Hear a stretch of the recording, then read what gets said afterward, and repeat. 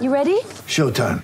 On May 3rd, summer starts with The Fall Guy. Let's do it later. Let's drink a spicy margarita. Make some bad decisions. Yes!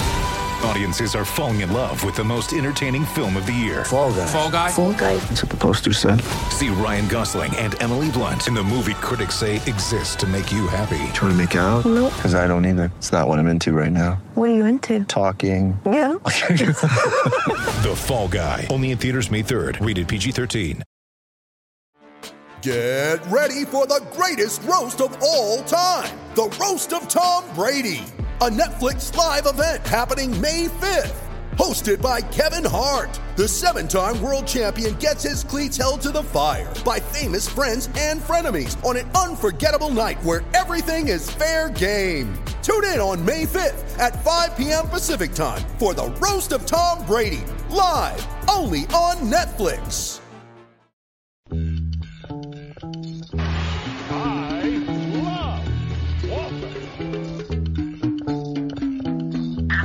Tommy point right there. Wow, the little guy. Give me a break. Is he checking now? They're going to call? This Kenny Mallett should go home to his wife because nobody here loves him. Welcome to Celtic Stuff Live on the CLNS Media Network, the leading online provider of audio and video coverage for your Boston Celtics. I'm Justin, he's John, and we're here to talk about, well, better things since the last time we talked, John. Celtics are on a roll. They're rolling, baby. It's crazy. Rolling. I mean, we were where we were, last time. Things were a little rough, but you run off 3 wins, and now you're sitting at 6-3, and you're, just a game and a half back of first place, although Philly just won tonight. Philly's playing tonight against the good old Nets. So Nets wearing their old unis tonight, which is kind of fun. That game's still going on, but anyway, yeah. So game and a half back, and we'll see. Who would have thought? Could this start have gone any better? All things considered. Yes, they could have beat Detroit. They could have beat Detroit. Oh. That's the one loss. No, I agree. Like, honestly, no. You're going to lose games like that. But that first loss to Detroit, unnecessary. But outside of that, you're absolutely right. I don't think so. Tough start to the season. Definitely playing some of the top tier teams. And if you're asking me if the season could have gotten to a better start in reference to the Nets, no way, dude. No way. I realize we lost to them, but I can see this one coming a mile away. Yeah. I mean, I think in terms of record, I was anticipating 500, honestly. I was anticipating, just some really rough games. There's just times when you just don't have it that night. You know what I mean? And so much is on the backs of Jason Tatum and Jaylen Brown that I thought, well, look, he got a really tough schedule, really, really tough. I don't think we really talked enough in the second shortest off season. Absolutely, and who you're playing is just insane. And then you're on the road so much and all this. It seemed like it was a recipe for, like I said, a 500 start. A lot of finger pointing, a lot of questions of, why isn't Grant Williams doing this and why isn't, so and so doing that? We do have to talk about it though. Grant's got to be in the starting lineup, right? Like this Tice and Thompson thing isn't providing enough spacing. And I'm not saying that Grant's a lights out 3-point shooter as evidenced by this time last year, but he's still better than Tice. Even when Tice gets one, he misses the next 3. Yeah, I think it doesn't work. I think it's a necessity, though, at this point. I really don't know. It was our prediction, too. I remember that's what we thought would happen. I just don't see that they have a bench that they can rely on it. I saw, we saw a little bit against Miami where they went a little bit with Grant and Shemi playing together, which was, surprising. It's not something we probably would have thought going into the season. You'd see too many of those lineups. Really look at those guys as an either or. But, if you're going to try to get Rob and Tristan and, Tice minutes, I don't see how else you really make it happen unless you have some minutes of overlap with, some combination of two out of those three at some point in the game. So they're bad lineups. I don't like them. I think in the long run, they're not going to work that well. But I also, you also kind of wonder when you get to the playoffs, and you're playing against big teams. It certainly, I think, worked well against Miami, not Miami, but a little against Miami, but certainly against Milwaukee. And you play LA, you've got to be prepared for these big lineups. And will it work? Do you want Jason Tatum guarding, LeBron? Do you want Jason Tatum guarding, Anthony Davis? That's really questionable, I think. Yeah. He's a good player. I'm not saying he's a bad player. I'm just saying, do you want him having to basically be your best player scoring and your guy who's defending their guy who's a lot stronger and bigger? That's why I think playing up makes some sense and gain some comfort with that early in the season. But I don't know. I mean, could you go small? Can you get away with Grant in that spot? I mean, Grant has looked better of late, certainly since I think the second Detroit game, or maybe it was the Toronto game, where he started to come out of that shell a little bit. He really had a rough start. Starting to look good. Chevy's looked really good. Great. Yeah, that was like the logical next comment coming on the heels of that.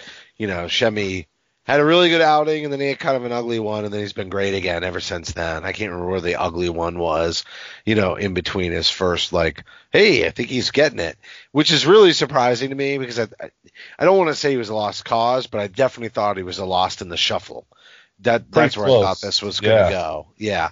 And you look at, the draft, and you look at Naismith, and you say to yourself, well, that's kind of the writing on the wall. They got to develop that guy, and you and I talked about that. But what a great rebounder, though. Seriously great at boxing out. But his shot isn't falling yet. And guess whose is? Yeah, that's right. Shemi's is falling. And it's funny because I feel like we watched. It's not like Naismith's missing hugely. It's kind of just hitting the rim and kind of bouncing out most of the time. That was Shemi for the last few years. But all of a sudden he's splashing them. So there you are.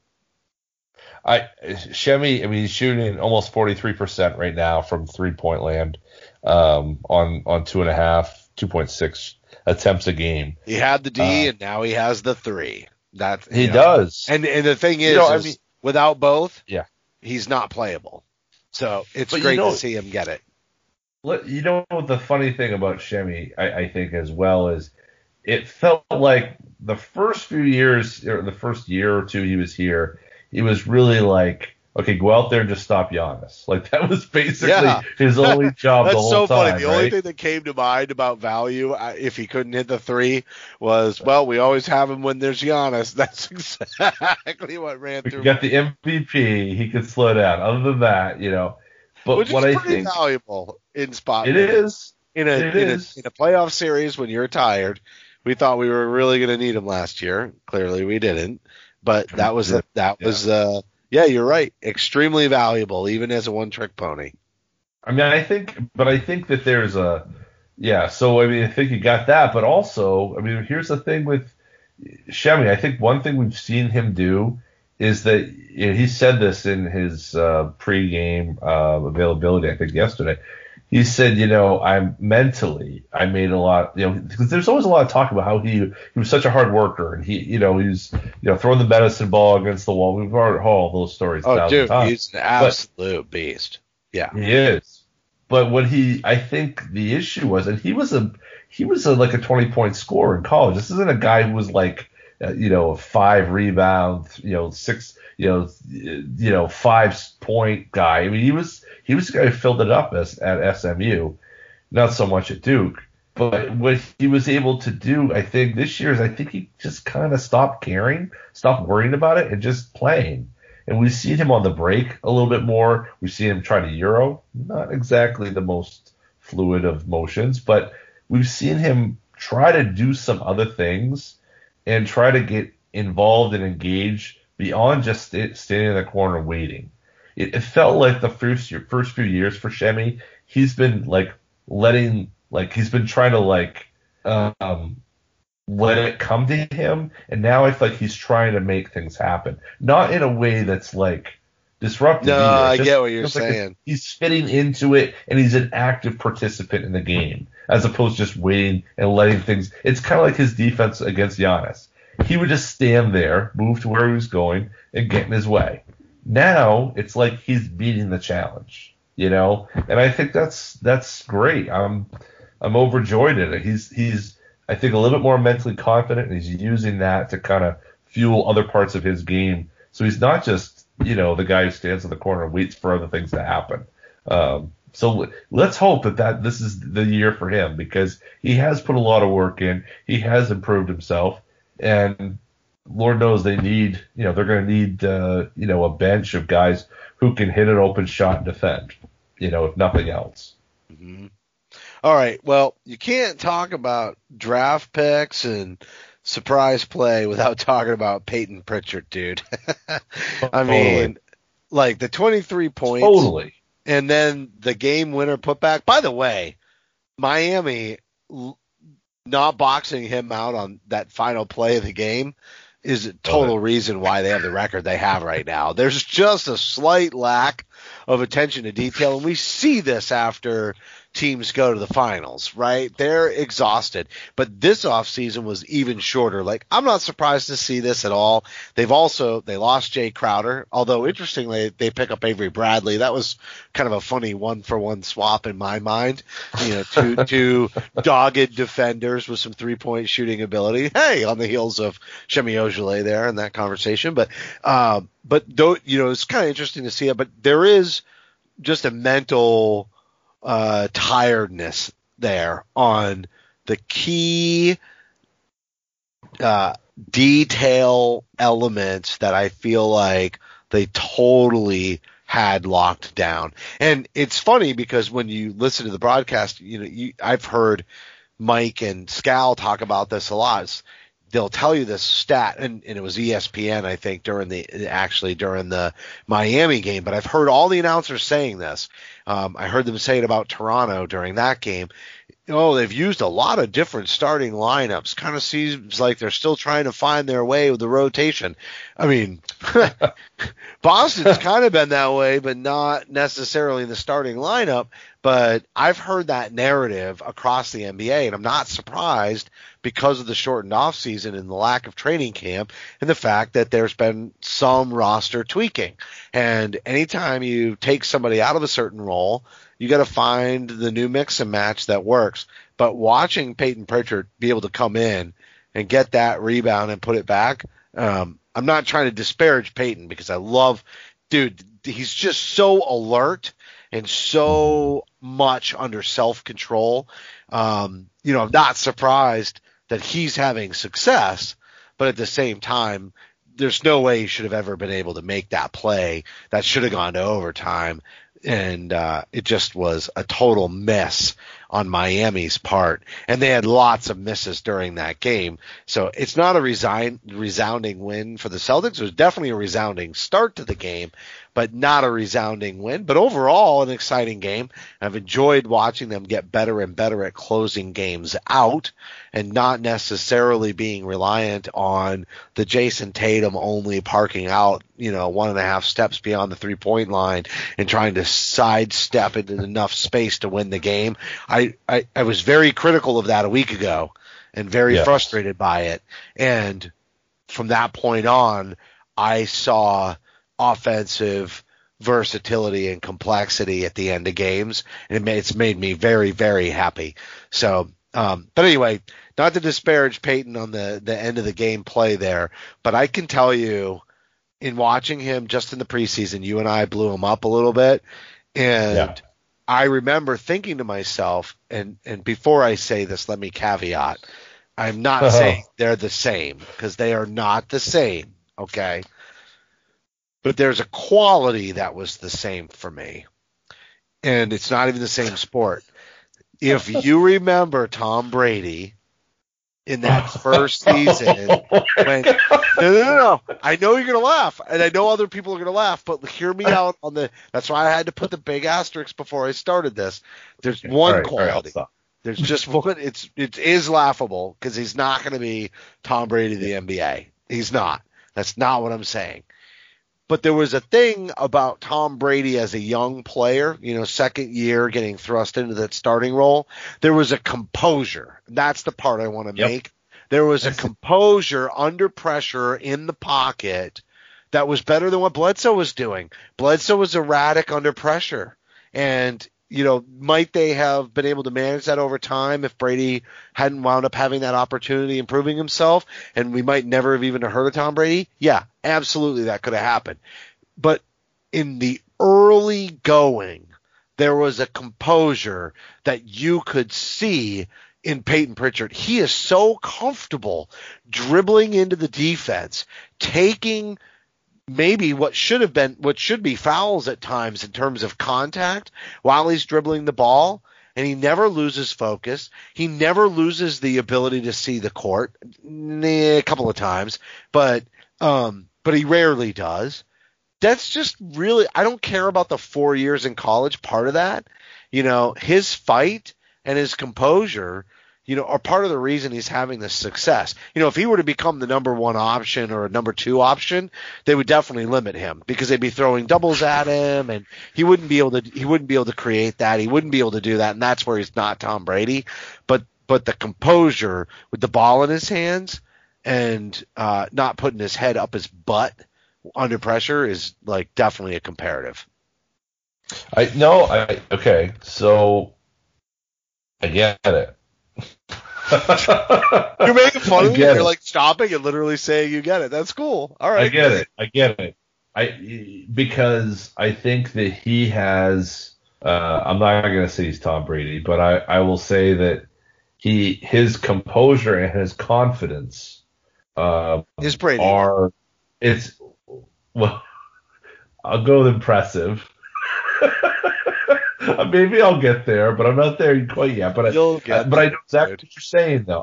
Because there's a sense of like when he's out there, it's like he's kind of unflappable. Like he just, okay, I'm doing my thing and I'm doing this and then even when things go wrong, it doesn't feel like he's kind of like, that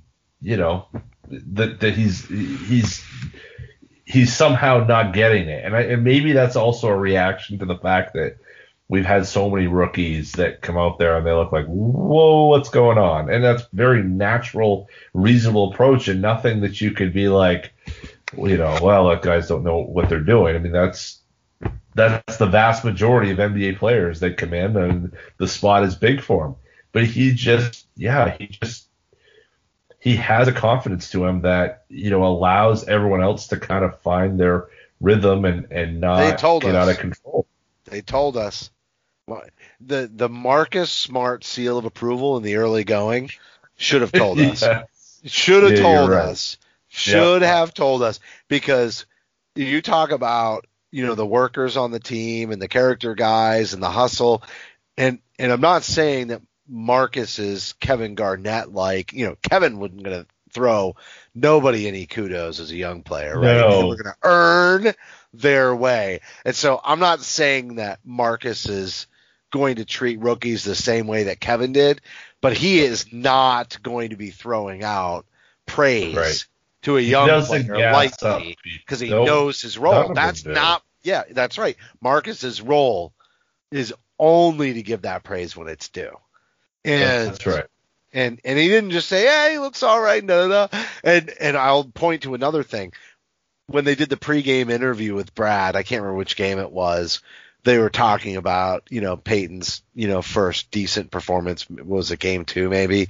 But anyway, he had stepped out of bounds, right? And Brad's like, "Yeah, I joked with him. You're doing pretty good, but you got to stay in bounds or something like that. And I was like, the fact that he's joking about that too says a lot about their trust in not their trust, their understanding of his confidence. Because a coach says something like that to a young rookie who's still feeling not confident, not established, and awkward, Brad's smart enough to know that could really, put a rookie in a funk, right? Even though he's kidding, even though he's teasing, right. That could put a young player in a funk. And that's how much they understand who Peyton Pritchard is. And I realized, Brad smiled and joked and everything else, but he knows this game is a rhythm game, and that could have gotten in Peyton's head, and it didn't. And I think that's the statement.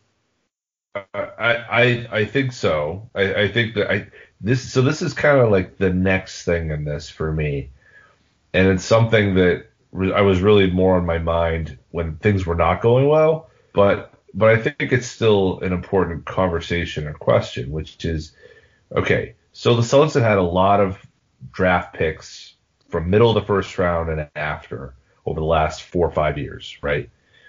And apart from, the 16 or, well, I'm just saying, okay, so Yabusele, and RJ Hunter, James Young, those drafts, right? Let's put those aside for just a second. That may be important, but just aside for a second.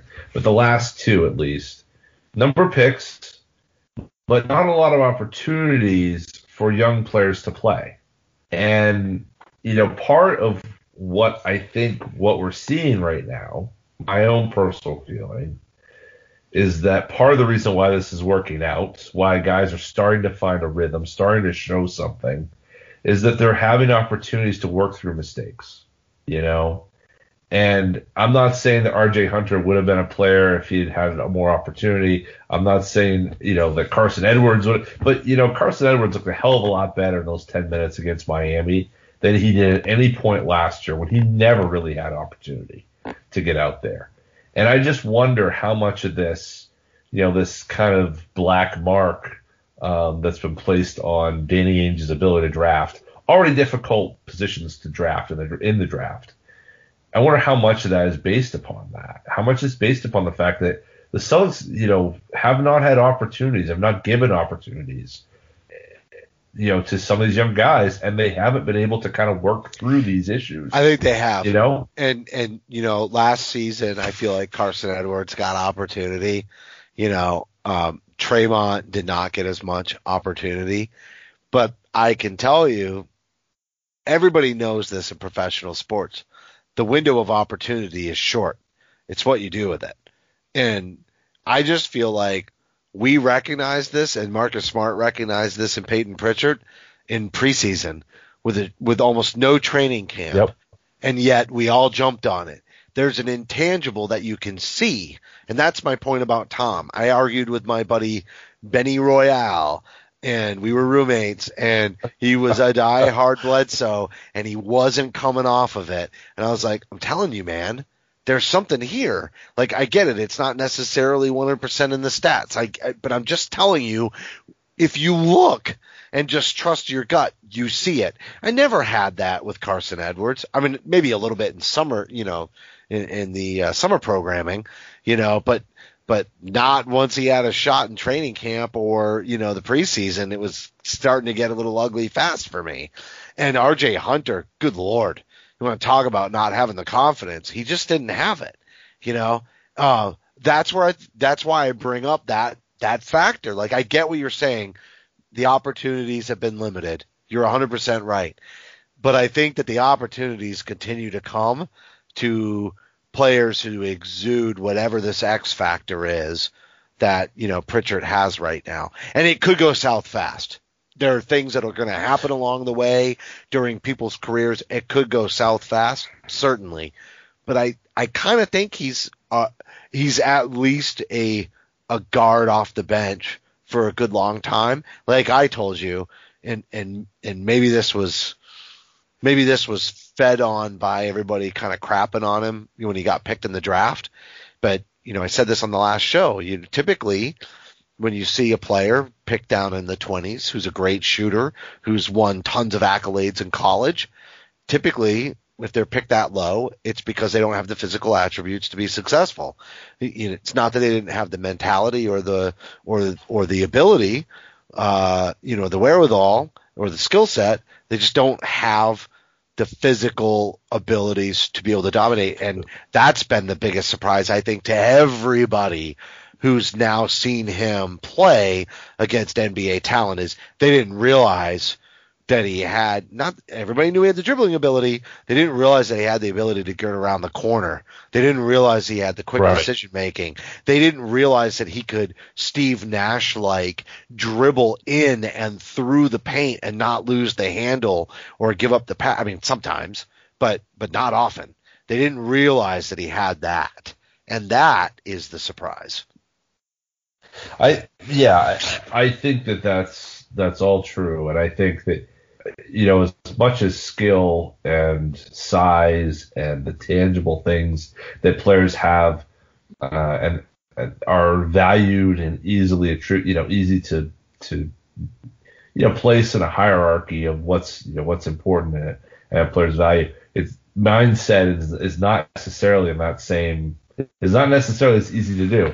Now, mind you, this is a team run by a man in Danny Ainge, who, remember, had hired the brain doctor, John Neednagel, back in the early days, 2003, 2000, when he first got here, to brain type these guys. And, of course, he's used, a lot of different other, Eric Weiss, and we talked about, a whole bunch of different ways to look at the mental approach to the game and how important that is. And I think you see that in a Peyton Pritchard, who can walk in, maybe his skill set, certainly his size, is not extraordinary. But it's not diminutive. And that's the thing about Carson. No. Like, he's got the shooting enough. ability. Right. It's enough. That's exactly right. But he has special abilities, I think, mentally in terms of, it's like Larry. I mean, Larry was great. I mean, Larry was really good in a lot of areas, but mentally he was just better. His mind was better than anyone else's, and that's why he beat people. It wasn't because he was faster. It's because he was a competitor.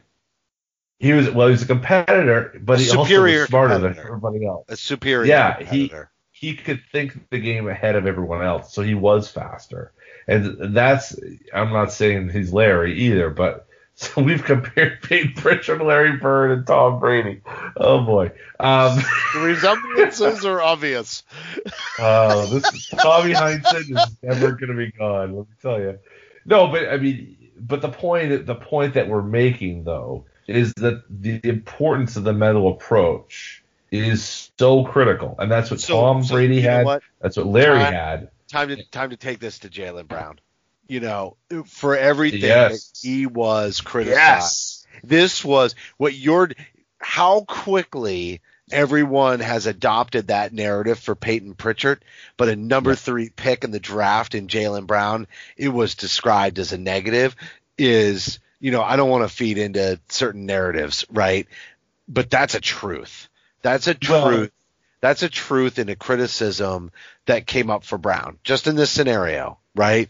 In this scenario, Brown received criticism almost like he would be distracted by his goals. And I love what Brad Stevens said at the earlier part of the season about that. You know what I mean? Like, he wants more, and that's a good thing, right? How great. This is where I want to go with the intellect piece.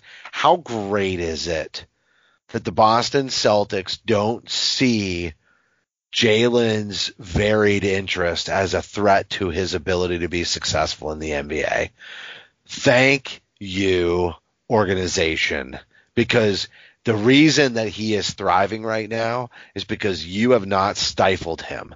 How many had that narrative coming out of the draft, had he been drafted by a different team who bought into that, potentially would have bought into that narrative, how stifled would Jaylen Brown have been? How stifled could he have been? And that's, I just love that they didn't. And Can't shoot threes. Bang. Too distracted. Can't be a number one scorer. He's one of the most efficient scorers on this team. I mean, I know that everybody wants to make this whole argument between Tatum and Brown, and my son, is going to turn 18 in April, has kind of yanked me into that. He wants to take the Tatum, and I'm like, dude, I love them both. I spied them both prior to the draft. They were my first choices, and didn't think we would get either one of them for various different reasons. But if you go back and listen to this show, you'll know that in January, Tatum was the one I wanted. Not because I said Fultz was the pick and had to be the pick, but man, there was a part of me that just wishes it would have wound up being Tatum, and there it happened, and then nobody wanted Brown, and I wanted Brown. So I'm not buying in. I'm not gonna feed into the pitting them against each other.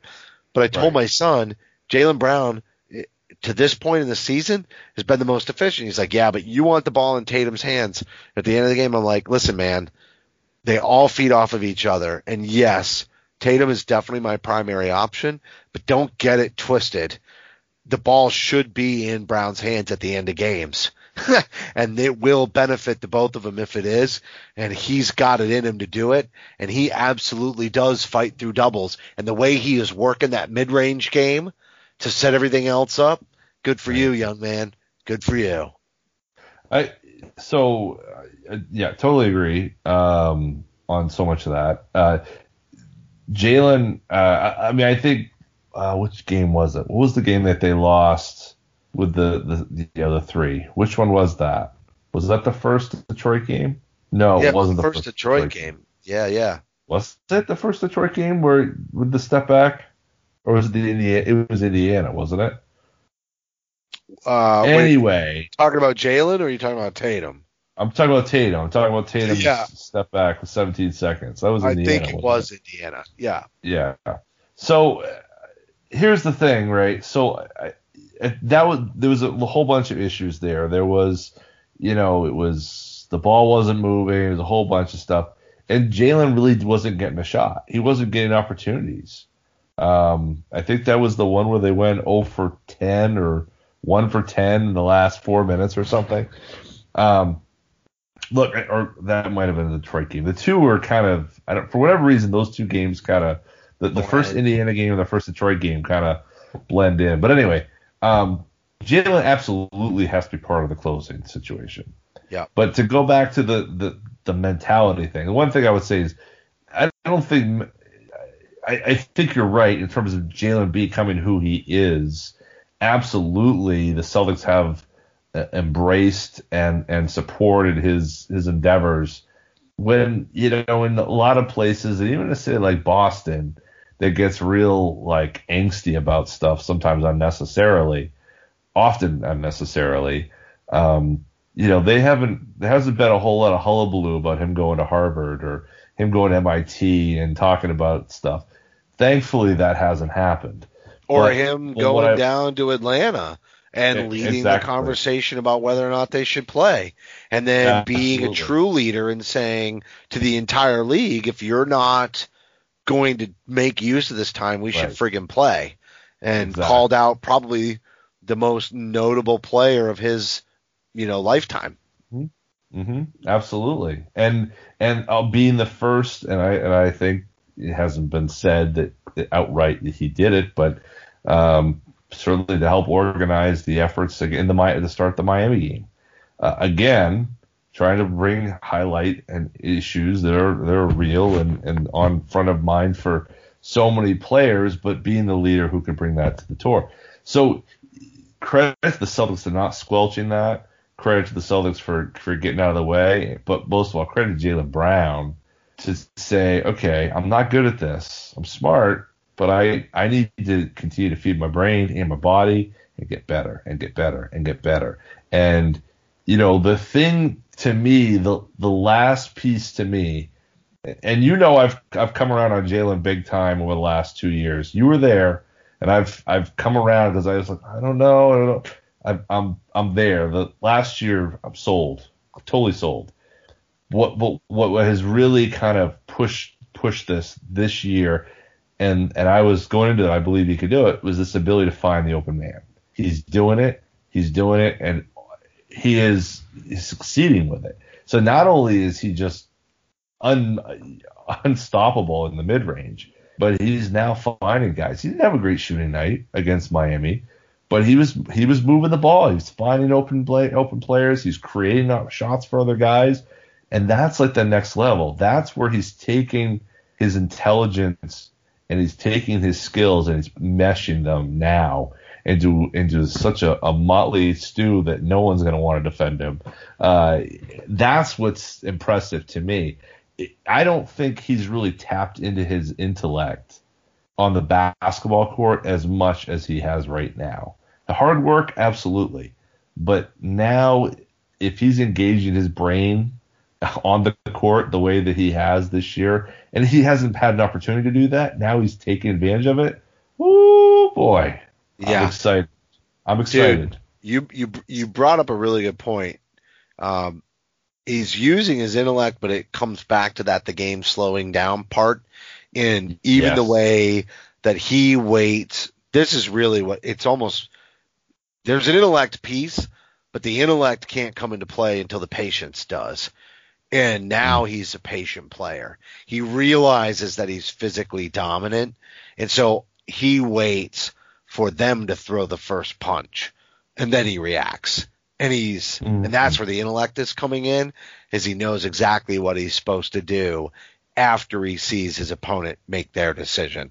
Not 100% of the time, but look, there's a lot of possessions in the game, way more than he used to, way more successfully.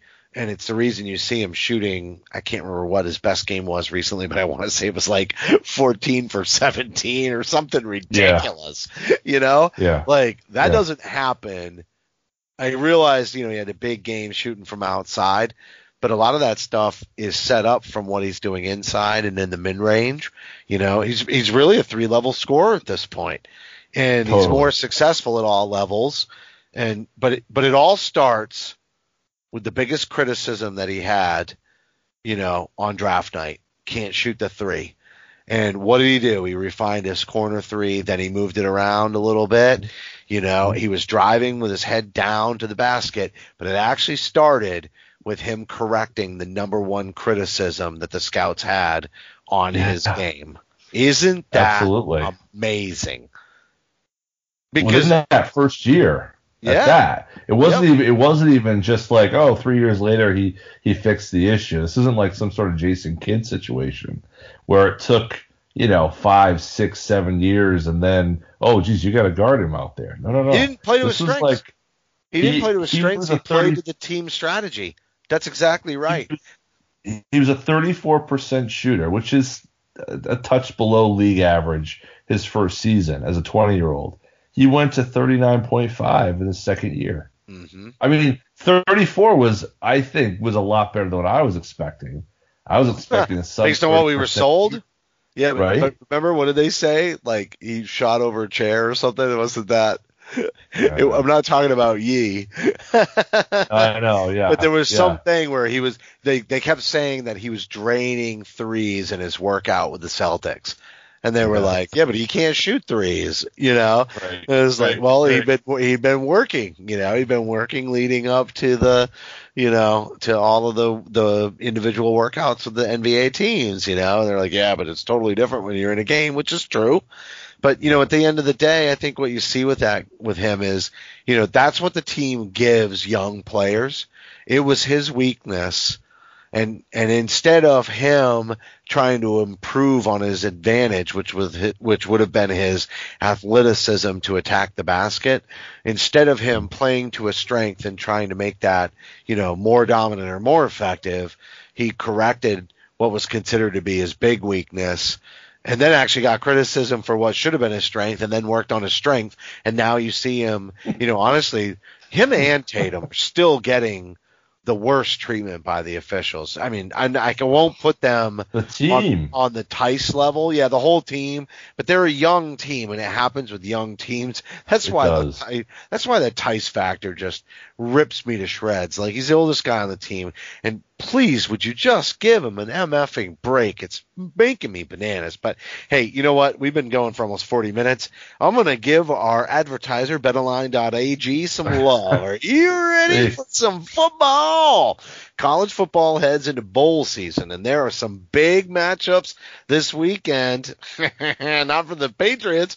NFL regular season is all over, and the playoff picture has become clear. There's only one place that has you covered and one place that we trust, and it's betonline.ag.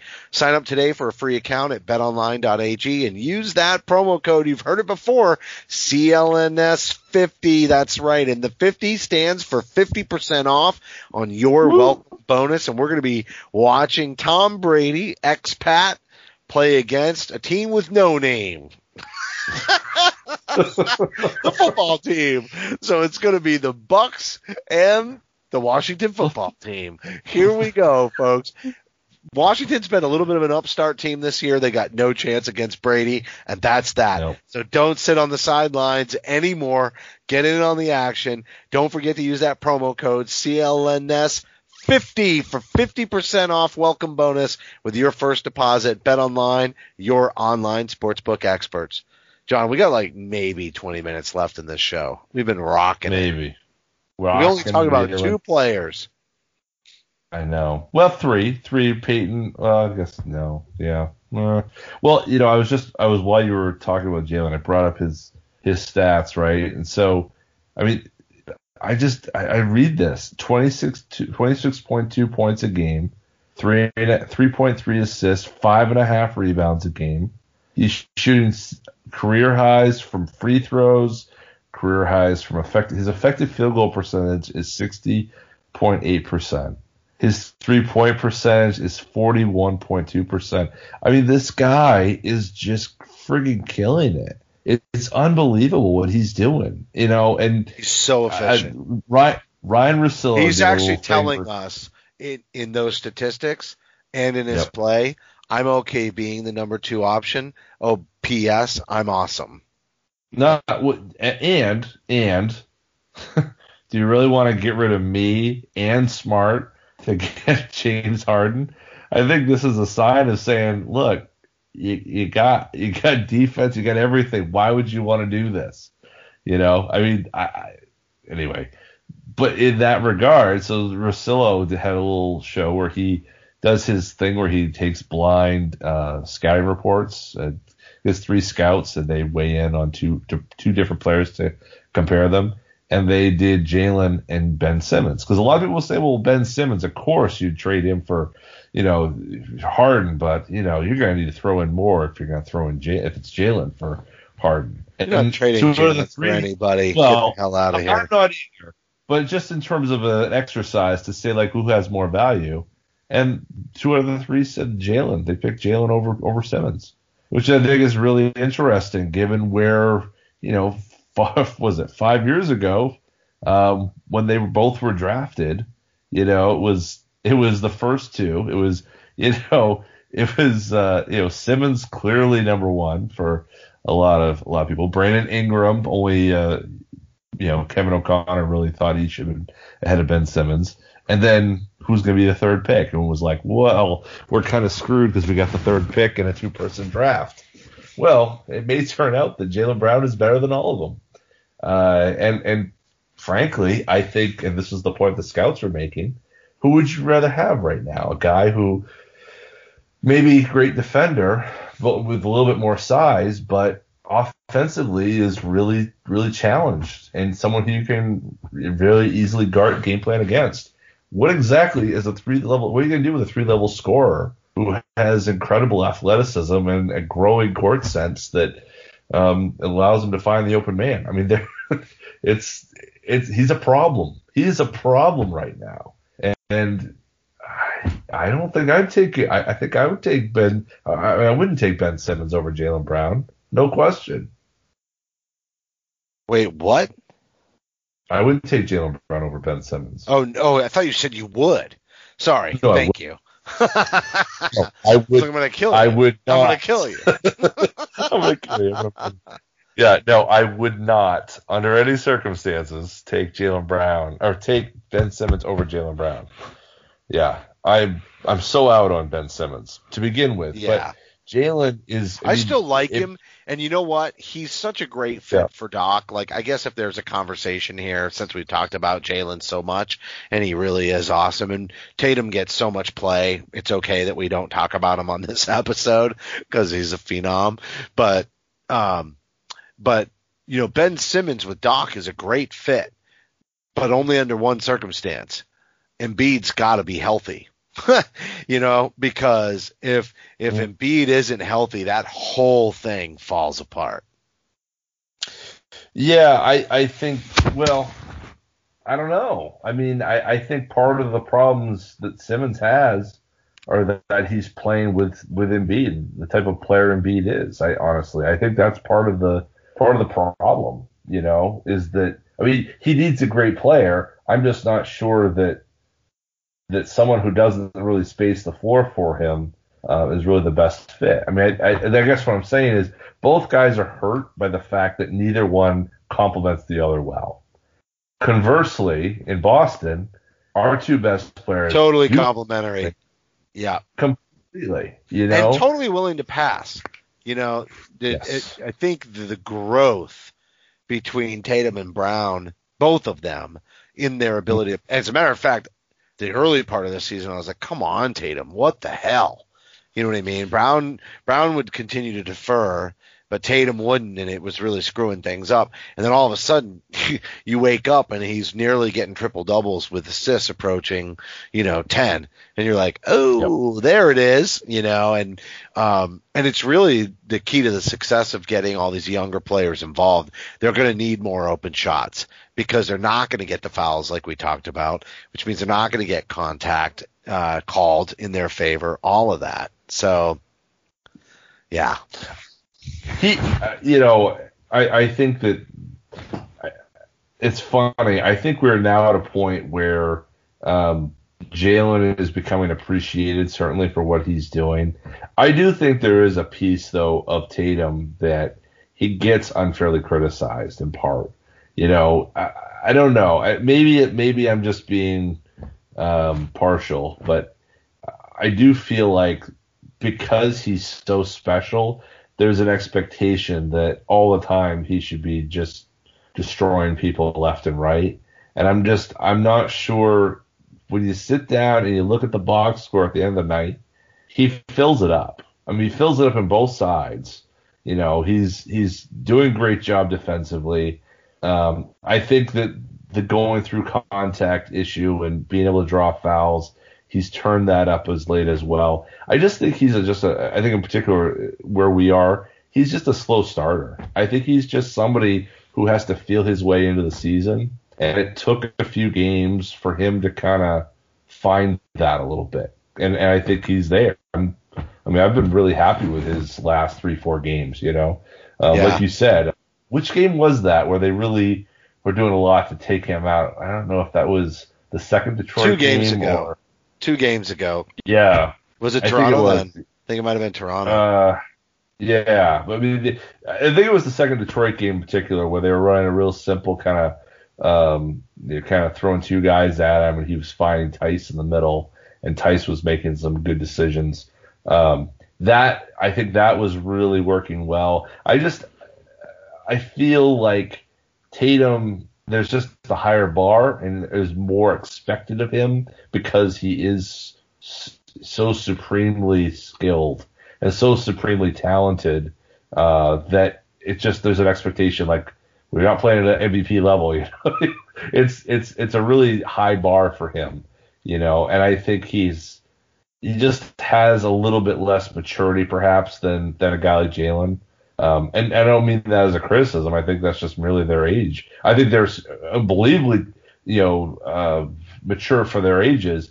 But given what's being asked of him for the first time, I think Jason deserves some time to kind of get into that role, and fall into that. And I think he's making that adjustment and doing quite well with it. Is it going to be perfect? No, but he's a 22-year-old for God's sakes. With the Boston Celtics on his back and really not having been in that position as a pro.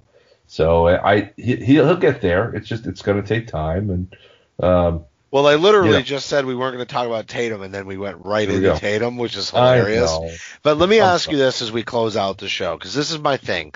You got there's just storied competitiveness, trust the process, tandem of young players in Philly. Now Doc's there. Doc didn't want to work with young players. Now all of a sudden he's trying to lift trust the process to another level, and yet here they are starting out leading the conference with a 7-1 record. Are you surprised? I think that they're the group that's probably the easiest to step into, honestly. They added some pieces but there's Steph continuity. Curry in particular. Yep, they match his slowed down. They're a highly defensive team. Doc loves to run it slow. The one thing I told a buddy of mine, because obviously I live here in Pennsylvania, so there's lots of 76ers fans.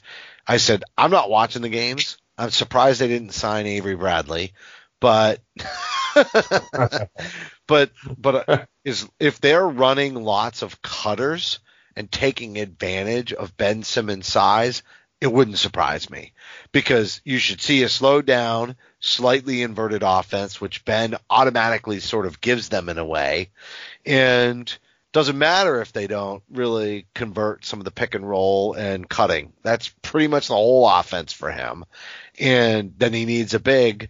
To make the cuts effective, he needs a big who can shoot from outside that can also, defend inside and slow the game down and play defense. I think the roster construction is a perfect match for how Doc likes to run his offense and defense, and generally his team overall, and what lends to their success. I think the roster they had and the way that Doc would want them to do it, or way that Doc would like to implement his system, are a perfect match. I really do. So I'm not surprised. I do think teams will adjust, but I think this was a huge good hire for them, to be honest with you. I'm not trying to throw lots of praise to a team I don't like.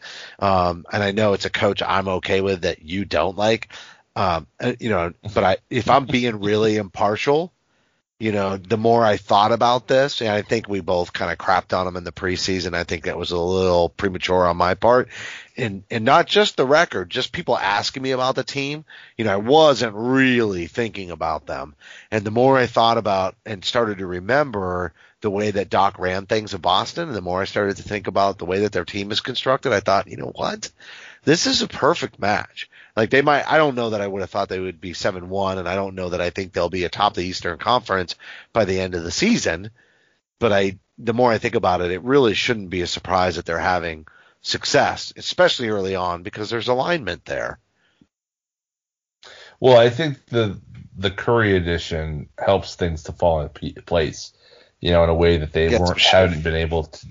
Absolutely. I mean, he's unlocked. Doc's unlocked Tobias Harris, and by adding Curry, they get back that threat that they had from the outside when JJ Redick was there. So they're now able to kind of fall into that. Shake Milton has found a real role with that group, and so now they lost tonight to Brooklyn without KD and Kyrie, which is a whole nother story I don't even want to get into right now. But we got to bring that up next show because it's hilarious based on. We probably should now because that overperformed last season. Gonna think, and then here we are. Man, it's just setting that up for the nightmare we love. I win without them. Can't with them. Can't win without them. Let's stop with the Sixers and we'll move on to Brooklyn just to wrap. But I think I understand why they did well out of the gate. I'm not concerned about playing the Sixers in the playoffs at all. I welcome that matchup by the time we get Kemba back. I just don't think that they're that deep. Dealing with Embiid will be a problem. I think that's favorable for us. Yeah. I think we're okay. Especially if Rob Williams continues to play up. I think that creates it doesn't neutralize, but it mitigates some of the Embiid effect. But yeah, so let's do the Brooklyn thing, and then we close out the show. 10 minutes or less. I love it. Everything is playing out under that narrative, right? All the upstart young guys have already thrived, did last year, did the year before.